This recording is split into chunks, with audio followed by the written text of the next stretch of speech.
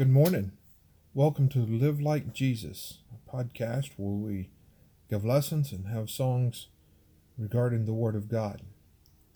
Today our lesson comes from Colossians chapter 4 and verse 6, where the Apostle Paul makes a reference to the concept of the way that we speak. We'll also consider Titus chapter 2 verse 8 and Zephaniah chapter 3 and verse 9. Let me read those passages very quickly as we begin our study. Colossians chapter 4 and verse 6, "Let your speech be always with grace, seasoned with salt, that you may know how you ought to answer every man." Titus chapter 2 verse 8, "Sound speech that cannot be condemned, that he that is of the contrary part may be ashamed, having no evil thing to say of you." Zephaniah chapter 3 verse 9, "For then I will turn to the people a pure language, that they may call upon the name of the Lord to serve him with one consent." I plan to approach this lesson from a negative standpoint. That a holy God expects his people to use pure language goes without saying. Too often the cause of Christ is hindered and the name of the church is ruined by the language that those people use, those who ought to be better. It is our intention in this lesson to talk about gossip, euphemisms, and improper religious terms. This is a two-part lesson. The word gossip is not found in our English Bibles. The attitude that causes it, a full description of it, its synonyms, and its repercussions are found in our English Bibles. We speak often about truth. Standing for and being in favor of truth means being opposed to lies and lying and all forms of deceit. In our modern lackadaisical era, we have become callous to words which one time would have gotten our mouth washed out with soap.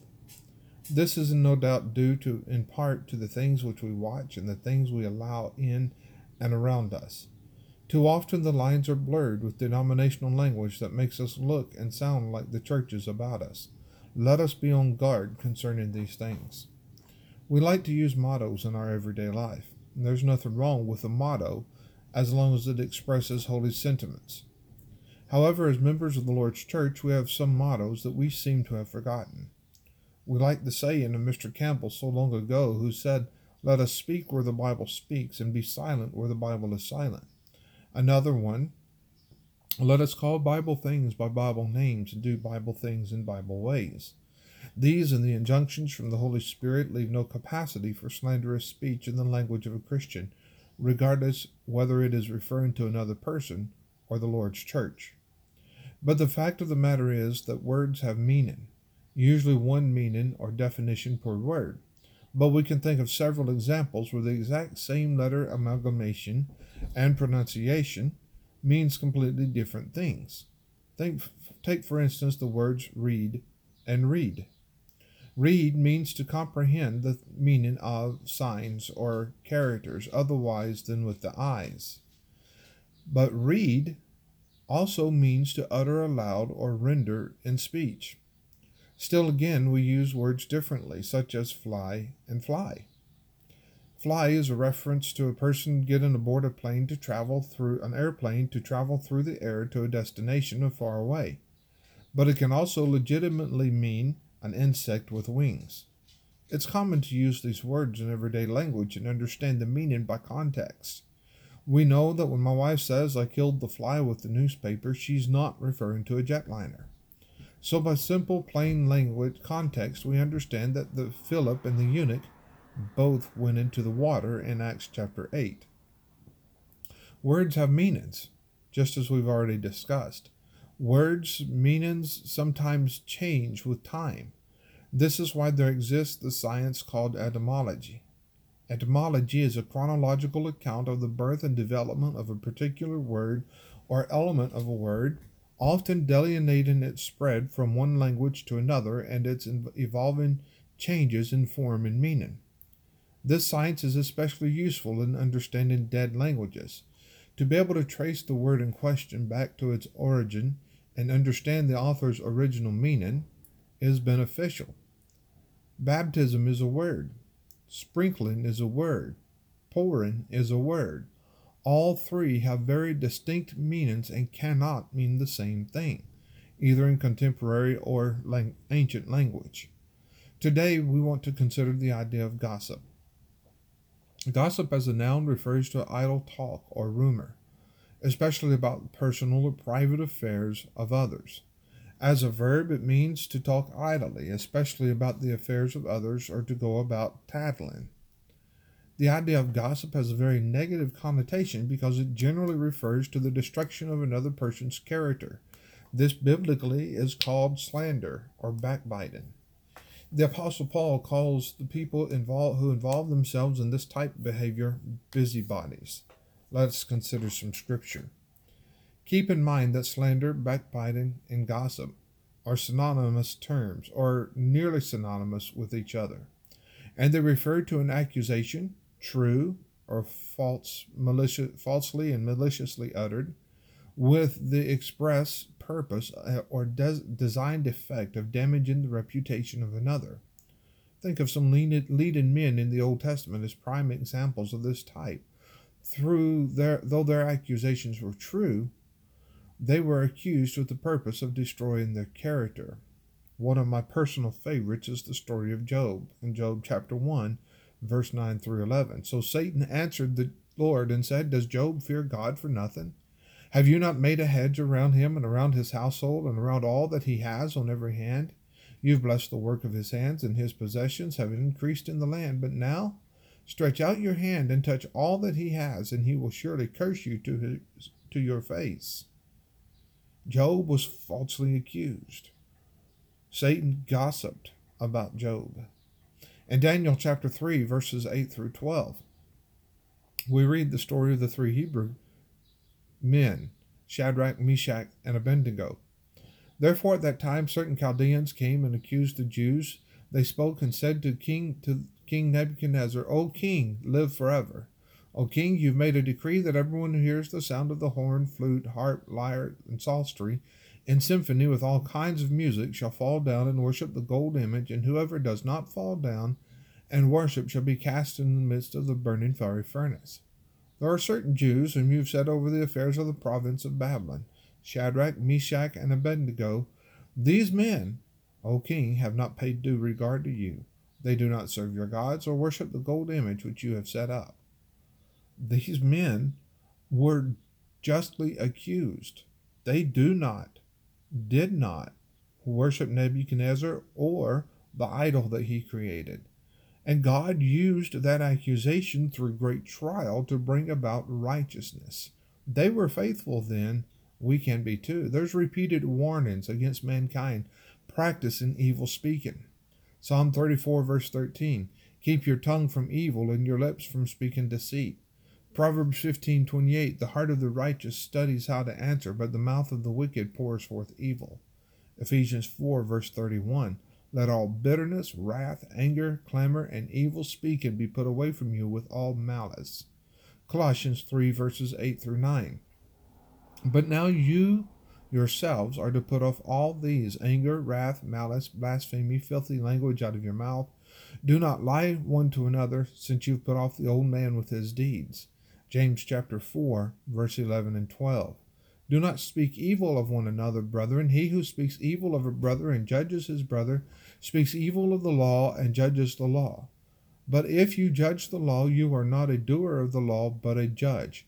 There is one lawgiver who is able to save and destroy. Who are you to judge another? Now, this is not speaking of judging righteous judgment. Rather, James is speaking of idle conversation about someone that accomplishes no good whatsoever. In 1 Peter chapter 3, verse 8, finally, all of you be of one mind, having compassion one for another, love as brothers, be tender-hearted, courteous, not returning evil for evil or reviling for reviling, but on the contrary blessing, knowing that you were called to do this, that you may inherit a blessing. For he who would love life and see good days, let him refrain his tongue from evil and his lips from speaking deceit. That's 1 Peter chapter 3, verses 8 through 10. One might just as well stop at having compassion one for another. True compassion prevents and precludes all such action. This loveless spirit destroys unity of the church as well as our brother's character. Proverbs 16, verse 27 through 30. An ungodly man digs up evil, and it is on his lips like a burning fire. A perverse man sows strife, and a whisperer separates the best of his friends. A violent man entices his neighbor and leads him in a way that is not good. He winks his eye to devise perverse things. He purses his lips and brings about evil. Slanderers and backbiters are mentioned in some of Paul's sternest reprimands. For instance, Romans 1:28 through 32. And even as they did not like to retain God in their knowledge, God gave them over to a debased mind to do those things which are not fitting, being filled with all unrighteousness, sexual immorality, wickedness, covetousness, maliciousness, full of envy, murder, strife, deceit, evil-mindedness. They are whisperers, backbiters, haters of God, violent, proud, boasters, inventors of evil things, disobedient to parents, undiscerning, untrustworthy, unloving, unforgiving, unmerciful, who knowing the righteous judgment of God, that those who practice such things are deserving of death, not only do the same, but also approve of those who practice them. In 2 Corinthians chapter 12, verse 19 through 21. Again, do you think that we excuse ourselves to you? We speak before God in Christ, but we do all things, beloved, for your edification. For I fear lest when I come I shall not find you as I wish, and that I shall be found by you such as you do not wish. Lest there be contentions, jealousies, outbursts of wrath, selfish ambitions, backbitings, whisperings, conceits, tumults, lest when I come again my God will humble me among you, and I shall mourn for many who have sinned before and have not repented of the uncleanness, fornication, and lewdness which they have practiced. Did you catch that? Paul calls backbitings and whisperings, terms that are nearly synonymous for gossip, uncleanness, fornication, and lewdness, and sin. 2 Timothy 3, verse 1 through 9. But know this, that in the last days perilous times will come. For men will be lovers of themselves, lovers of money, boasters, proud, blasphemers, disobedient to parents, unthankful, unholy, unloving, unforgiving, slanderers, without self-control, brutal, despisers of good, traitors, headstrong, haughty, lovers of pleasure rather than lovers of God, having a form of godliness but denying its power, and from such people turn away. For of this sort are those who creep into households and make captives of gullible women loaded down with sins, led away by various lusts, always learning and never able to come to the knowledge of the truth. Now as Jannes and Jambres resisted Moses, so do these also resist the truth. Men of corrupt minds disapproved concerning the faith, but they will progress no further, for their folly will be manifest to all, as theirs also was. It is necessary to restrain from slanderous speech, for one to be faithful to the Lord's church.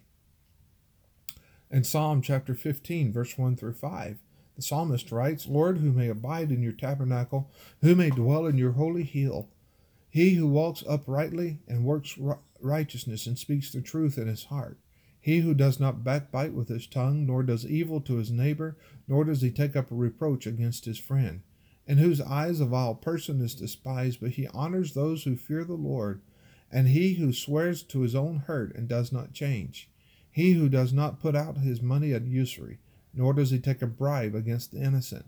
He who does these things shall never be moved. Psalm 24, verse 3 and 4. Who may ascend the hill of the Lord, or who may stand in his holy place? He who has clean hands and a pure heart, who has not lifted up his soul to an idol, nor sworn deceitfully. 1 Timothy 3, verse 11 through 13.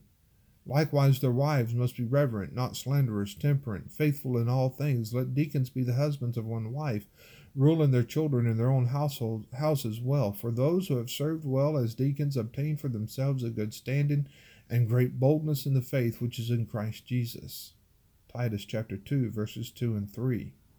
The older women likewise, that they be reverent in behavior, not slanderers, not given to much wine, teachers of good things. Mr. W. E. Vine defines the Greek term which has been translated as busybodies as those who are concerned overmuch with others' business and neglectful of their own. Paul says young widows ought not be taken into the number that is supported by the treasury, lest she become a busybody. 1 Timothy chapter 5, verse 11 through 13. You'll need to read that on your own time. There is one other element of great concern among us as Christians. This will do as much harm to the church as gossip and slander, and is closely related to that. This action also is indicative of a heart problem. It's something that our American society, who has had multiple generations of voting and generations of the ideal that the government is in the hands of the people, has a major problem dealing with. That's the sin of speaking evil of dignitaries. The word rendered dignities here means properly to honor, glory, and splendor. That which is fitted to inspire respect, and that which is dignified or exalted. It's applied here to men of exalted rank, and the meaning is that they did not regard rank or station or office. Thus they violated the plainest rules of propriety in religion. Jude, between whose language and that of Peter in this chapter there is a remarkable resemblance, has expressed this more fully. He says in 2 Peter chapter 2, verse 8, "These filthy dreamers defile the flesh, despise dominion, speak evil of dignities. It is one of the effects of religion to produce respect for superiors. But when men are self-willed, and when they propose to give indulgence to corrupt propensities, it is natural for them to dislike all government. Accordingly, it is by no means an infrequent effect of certain forms of error to lead men to speak disrespectfully of those in authority, and to attempt to throw off all restraints of the law. It is very certain indication that men hold wrong opinions when they show disrespect to those in authority and despise the restraints of law." Albert Barnes in his commentary. Many passages deal with such things as this. 2 Peter chapter 2, verse 9 through 11. "Then the Lord knows how to deliver the godly out of temptation, and to reserve the unjust after punishment for the day of judgment, and especially those who walk according to the flesh in the lust of uncleanness and despise authority. They are presumptuous, self-willed. They are not afraid to speak evil of dignitaries, whereas angels who are greater in power and might do not bring reviling accusation against them before the Lord." In Jude verses 8 and 9, "Likewise also these dreamers defile the flesh, reject authority, and speak evil of dignitaries. Yet Michael the archangel, in contending with the devil when he disputed about the body of Moses, dared not bring against him a reviling accusation, but said, 'The Lord rebuke you.'" In Romans chapter 13, verses 1 and 2, "Let every soul be subject to the governing authorities, for there is no authority except from God, and the authorities that exist are appointed by God. Therefore whoever resists the authority resists the ordinance of God, and those who resist will bring judgment on themselves." Titus chapter 3, verses 1 and 2. "Remind them to be subject to rulers and authorities, to obey, to be ready for every good work, to speak evil of no one, to be peaceable, gentle, showing all humility to all men." It's a difficult line to draw and follow. We're not citizens of this country. We are citizens of the kingdom of God. So we are to follow His law. His law is that we be subject to the law of the land whom He installed, so that until and unless the law commands us, not permits us, there's a difference between command and permit, so that until and unless the law commands us to break God's law, we are always to be subject to God's law,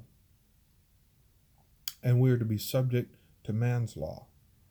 And our language is to demonstrate that submission. Any other behavior brings reproach on the name of Christ and His church. David says in Psalm 50, verses 16 through 23, "But to the wicked God says, 'What right have you to declare my statutes, or take my covenant in your mouth, seeing you hate instruction and cast my words behind you?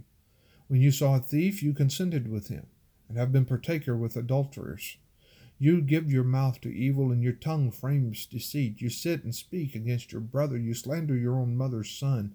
These things you have done, and I kept silent.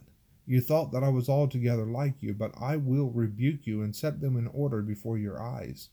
Now consider this, you who forget God, lest I tear you in pieces and there be none to deliver. Whoever offers praise glorifies me, and to him who orders his conduct aright, I will show the salvation of God. Proverbs chapter 10, verses 18 through 21. Whoever hides hatred has lying lips. Whoever spreads slander is a fool. In the multitude of words, sin is not lacking, but he who restrains his lips is wise. The tongue of the righteous is choice silver. The heart of the wicked is worth little. The lips of the righteous feed many, but fools die for lack of wisdom. That's gossip. Certainly we can understand from all of the admonitions that we've considered this morning today that God is not pleased when we gossip or slander or backbite and destroy our brother's character, or destroy the character of those dignitaries to whom we are supposed to submit and show respect. I'd like also to spend some time talking about euphemisms in this lesson today.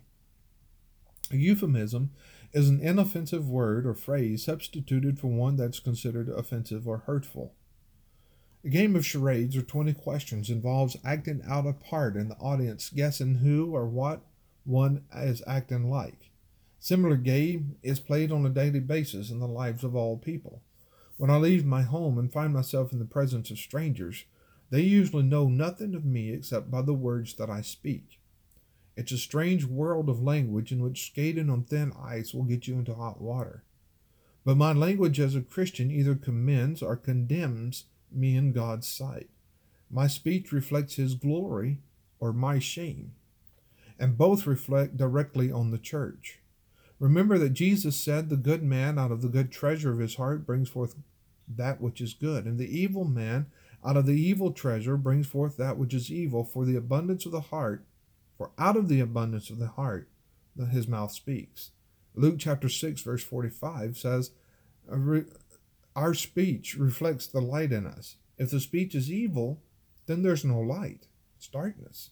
So the question before us now is, are slang words or euphemisms wrong? In considering how to answer this question, let us remember the definition of an euphemism: an inoffensive word or phrase substituted for one considered offensive or hurtful. I'm not preaching that as Christians we should employ politically correct language. Quite the contrary. We must call things the way they are. But in everyday language, we may use exclamations such as darn, heck, gosh, or the text acronym OMG, and these define what an euphemism is. Let's understand that there's basically two types of speech: pure speech or impure speech.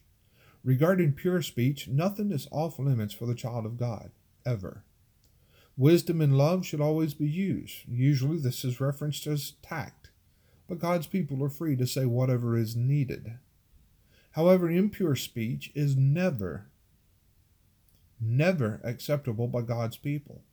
Impure speech takes three general forms: obscene, that speech that's related to sexual conduct and impropriety; profane, speech that is related to religious speech used improperly in an irreverent manner; or vulgar, speech that is related to elimination. In Ephesians chapter 4, verse 29, "Let no corrupt word proceed out of your mouth, but do what is good for necessary edification, that it may impart grace to the hearers." The previous is an explicit command to the Christian to not allow impure speech in their vocabulary. Our speech becomes obscene when we talk about intimate relations improperly. This does not include parents instructing their children, conversation in the bedroom between husband and wife, or counsel to those who may have been abused. Our speech becomes vulgar when we speak of bathroom talk. The coarse jesting often participated around the table in polite company is likely not something the Christian who desires pure speech should involve himself in. Our speech becomes profane when we do three things the Scripture speaks of specifically. When we curse something or someone. Matthew chapter 5, verse 22. Jesus says, "But I say to you that whoever is angry with his brother without a cause shall be in danger of the judgment. And whoever says to his brother, Raka, shall be in danger of the council. But whoever says, you fool, shall be in danger of hell fire." When we use God's name in vain, our speech becomes profane. Exodus 20 and verse 7, you shall not take the name of the Lord your God in vain, for the Lord will not hold him guiltless who takes his name in vain. This principle is still in effect today. God does not want us to refer to him in a vain or empty way. He is God. He is holy. He deserves our constant and complete respect. To use his name carelessly demonstrates irreverence and often indicates a rebellious heart. James chapter 5 verse 12. James says, but above all, my brethren, do not swear either by heaven or by earth or with any other oath, but let your yes be yes and your no, no, lest you fall into judgment. Matthew 23 verse 16 through 22. Woe to you blind guides who say, whoever swears by the temple, it is nothing, but whoever swears by the gold of the temple, he is obliged to perform it. Fools and blind! For which is greater, the gold or the temple that sanctifies the gold? And whoever swears by the altar, it is nothing, but whoever swears by the gift that is on it, he is obliged to perform it. Fools and blind! Which is greater, the gift or the altar that sanctifies the gift? Therefore he who swears by the altar swears by it and by all things on it. He who swears by the temple swears by him and him who dwells in it. And he who swears by heaven swears by the throne of God and him who sits on it. Utilizing something that God has made holy and turning it into common turns our speech into profanity. This really applies to obscene speech. God sanctified the marriage bed. Far too many speak of it in a joking or flippant manner. In Ephesians chapter 5, verses 3 through 7, the Apostle Paul writes, but fornication and all uncleanness or covetousness, let it not even be named among you, as is fitting for saints. Neither filthiness, nor foolish talking, nor coarse jesting, which are not fitting, but rather giving of thanks. For this you know, that no fornicator, unclean person, or covetous man who is an idolater has any inheritance in the kingdom of Christ and God. Let no one deceive you with empty words, for because of these things the wrath of God comes upon the sons of disobedience. Therefore do not be partakers with them. And we should note that not all euphemisms are evil. We sometimes use the word fib, and we know that that means lie. Our society is rampant with gay people, and we know that means homosexuals.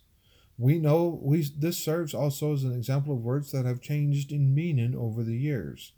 We need to be aware and careful not to use nice words that really do mean curse words, such as gosh, garly, geez, heck, dang, and so forth. This should not be part of our vocabulary, ever. Let's close this point on a positive note. God's standard of speech is vastly different than that of the world. Jesus says in Matthew chapter 12, verse 36 and 37, but I say to you that for every idle word men may speak, they will give account of it in the day of judgment. For by your words you will be justified, and by your words you will be condemned. Colossians chapter 3, verse 8 through 10, the Apostle Paul writes, but now you yourselves are to put off all these: anger, wrath, malice, blasphemy, filthy language out of your mouth. Do not lie one to another, since you've put off the old man with his deeds, and have put on the new man, which is renewed in knowledge according to the image of him who created him. And we'll conclude with the words of the preacher in Proverbs chapter 4, verse 24 through 27. Put away from you a deceitful mouth, and put perverse lips far from you. Let your eyes look straight ahead, and your eyelids look right before you. Ponder the path of your feet. Let all your ways be established. Do not turn to the right or to the left. Remove your foot from evil. Chapter 8, verse 13. The fear of the Lord is to hate evil, pride and arrogance in the evil way, and the perverse mouth I hate. Chapter 15, verse 28. The heart of the righteous studies how to answer, but the mouth of the wicked pours forth evil. This is Mike Bolton from Live Like Jesus. May God bless you.